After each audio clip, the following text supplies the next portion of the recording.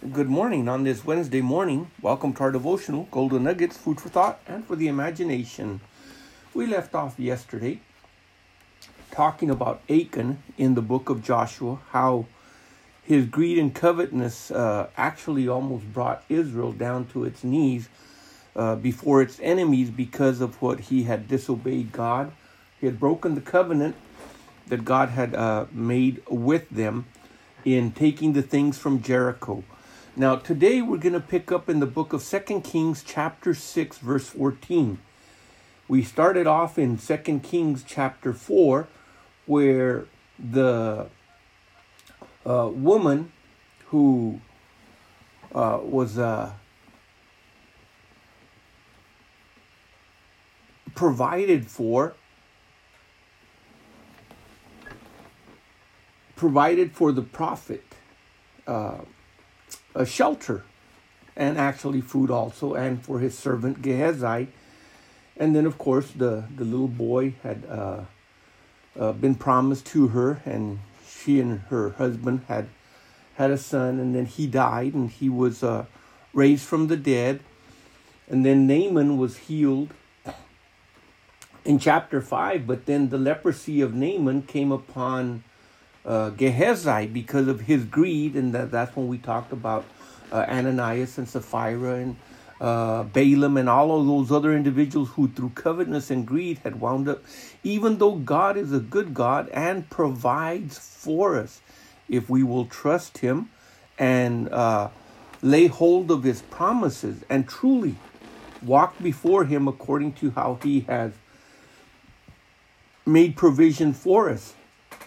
So by the time we get to chapter 6, Gehazi is a leopard. Most likely he was expelled from helping the prophet because that's what the law required.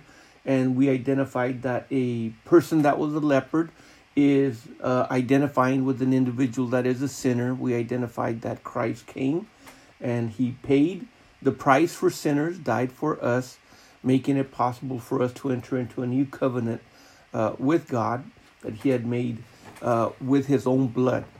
So now Gehazi is out of the picture in that he is a leopard. No mention of him by name is mentioned, but the prophet of God now has a servant, a new servant, maybe one of the sons of the prophets, but he is not mentioned by name whatsoever. We're going to find in chapter 7 of the book of 2 Kings, we're going to find 4 leopards and the prophet Elijah making a prediction that there was going to be food. There had been a famine that's been taking place now for roughly about 7 years, and the people are beyond themselves because there seems to be no provision. But then again, God had promised, if you will hear my voice and obey me, then God said, I'll make your enemies run from you 7 different ways when they come at you one way. God had promised the rain. He had promised all of these things for if they obeyed. Then, of course, they disobeyed. These things happened. They were surrounded by their enemies. They could not overcome their enemies. They couldn't overcome the need of wanting provision and food. So all of these things were because there had been a breach between them and what God had asked for them to do and obey him. So in chapter 6, verse 14, it says, therefore, concerning the prophet of God and the servant that served the prophet, therefore the king of Syria, every time he wanted to attack, the plans were divulged to the prophet, and he would tell the king of Israel.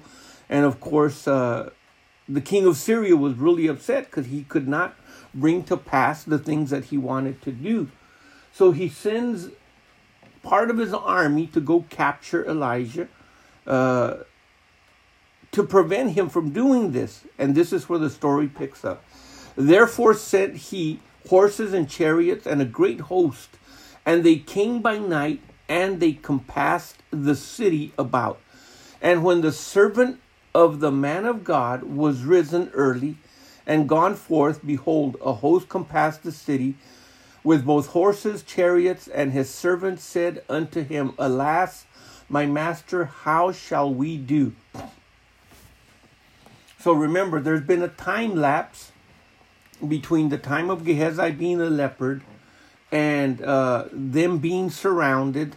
And of course, by the time the 4 leopards show up in chapter 7, there is a 7-year gap of famine that has taken place or is taking place. And he answered, the prophet tells his servant, doesn't say Gehazi, but his servant, Fear not, for they that be with us are more than they that be with them. And Elijah prayed in verse 17 and said, Lord, I pray thee, open his eyes that he may see. Now, unless we're looking at it carefully and understand the moving and the flows of the gifts of the Spirit in the Old Testament and in the New Testament, we will miss here what has actually taken place. Because in verse number 15, it says that when the servant of the man of God was risen early, it says he beheld a host compass the city. But yet in verse number 17, it says, And Elijah prayed and said, Lord, I pray thee, open his eyes. So if his eyes were open to see the army already surrounding the city, what eyes was the prophet talking about that his eyes could see? And this is where the gift of the discerning of spirits comes in. The discerning of spirits is not the discerning of someone's thoughts. It's not the discerning of someone, what they're thinking or they're doing. But it is the discerning of evil spirits, being able to see them, being able to see good spirits, and being able to even see the spirit of man, the heart of man. And you can see this in both the New Testament and the Old Testament, the gift operating in these men or individuals or prophets or apostles or even in Jesus himself. So when the prophet is telling them, don't fear, don't be afraid because there's more with us than with them, the prophet had already been told, he had been shown by the Lord exactly what was happening, what was going to happen, and what he needed to do. So Elijah prayed and said, Lord, I pray thee, open his spiritual eyes, literally. Just like in Revelation, he says that your eyes would be open, with eye salve, meaning he's not talking about their physical eyes, that they're physically blind. Jesus talked about the blind leading the blind, those that are spiritually blind leading those that are spiritually blind. So the young man's eyes are going to be open, and the Lord opened the eyes of the young man, and he said, and behold, the mountain was full of horses and chariots of fire round about Elijah. So this is what is taking place here, that there is more of them than there is of us. Now, in the realm of the spirit, there are twice as many angels of God as there are fallen angels of Satan, or that followed Satan. The angels of God are powerful, very powerful. One angel was able to take out, during the time of Hezekiah, 180,000 soldiers of an army. Here, Elijah is going to pray, and they are going to be blinded so that they can't see, not so much with their physical eyes or spiritual eyes, but so they cannot understand or figure out exactly where they are at. So it says, and when they came down to him, Elijah prayed unto the Lord and said, Smite this people, I pray thee, with blindness. And he smote them with blindness according to the word of Elijah. And once again, according to the word. Remember, it was according to the word of the prophet Elijah with a J that there was no rain. it was according to his word that the son was going to be born to a Shemanite woman. So here we see the operation of the prophetic office also, what is taking place and what is happening with the prophet, and also what is happening with Israel because of their rebellion towards God. And we begin to see how quickly God answered the prayers of these individuals the moment that they spoke, talking about the closeness of the relationship with which they walked with the Lord.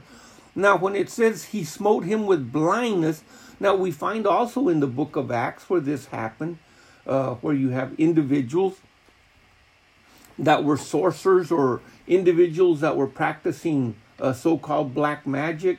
And the Apostle Paul, the Apostle Peter, they encountered these individuals. And of course, they were going to be smitten with blindness for a season where they would not be able to see. And the book of 2 Corinthians in chapter 2, in 2 Corinthians chapter 4, it talks about the God of this world blinding their minds. So we have the opening of the eyes, God making provision for us that our eyes be open to see the truth of the gospel, our eyes being open to behold the things of the enemy and his plans, the eyes of an individual being open to know what plans and what things to do when it comes to God guiding and directing our lives. So we also have the blindness of the enemy. Blind them, Lord, so that they may not behold, so that they may not see. And of course, it says in verse number 19, and Elijah said unto them, this is not the way, neither is this the city. Follow me, and I will bring you to the man whom you seek. But he led them to Samaria. So these men were able to physically see, but they just were not able to understand exactly what it was that they were seeing. It's no different today. According to the teachings of Jesus on the sower sows the seed, the very first individual where the seed is sown is where it falls on the wayside. And it says, these are the individuals that hear the word of God, and having no understanding, the enemy comes and steals it. Why? Because they are blinded.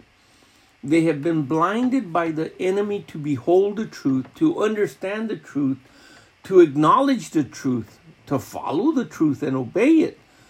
But when the eyes of an individual are open because the gospel provides as a lamp, a light unto my feet and unto my path, then our way is clearly shown by what God wants us to do and what God wants us to know.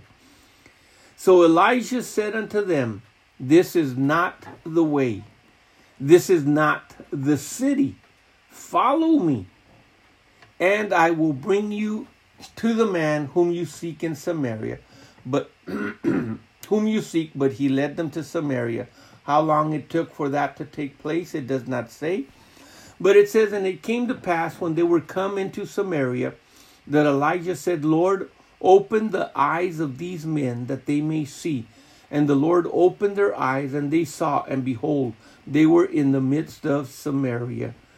So here we have a whole thing where we can see a lot of things that God did and God made provision for. That entire time, I imagine the servant of the prophet was wondering, why are we doing this? I mean, he must have been, there's a whole army that we're leading here. But because the Lord had opened the eyes of the prophet first and then opened the eyes of his servant, they were able to see exactly that God had already, even before he had awoken, had already made provision. God has set forth not only to make provision, but to protect our lives, to protect them from anything and everything, if we continue to, just like the prophet, follow the word of the Lord. And when that comes to pass, then our enemies are the ones that are really blinded, because if Satan had known in the very beginning what God was up to, the plan, the mystery that had been hid from the ages, the scripture says they wouldn't have crucified the Lord of glory. They wouldn't have done that. But they didn't know what the plan was. But God did. And he knows what plans he has for us to do as good. So consider this food for thought and for the imagination. But until then, keep looking up. Our redemption draweth nigh. Join us tomorrow as we start in chapter 7 of the book of 2 Kings. The Lord richly bless you in Jesus' name. Amen.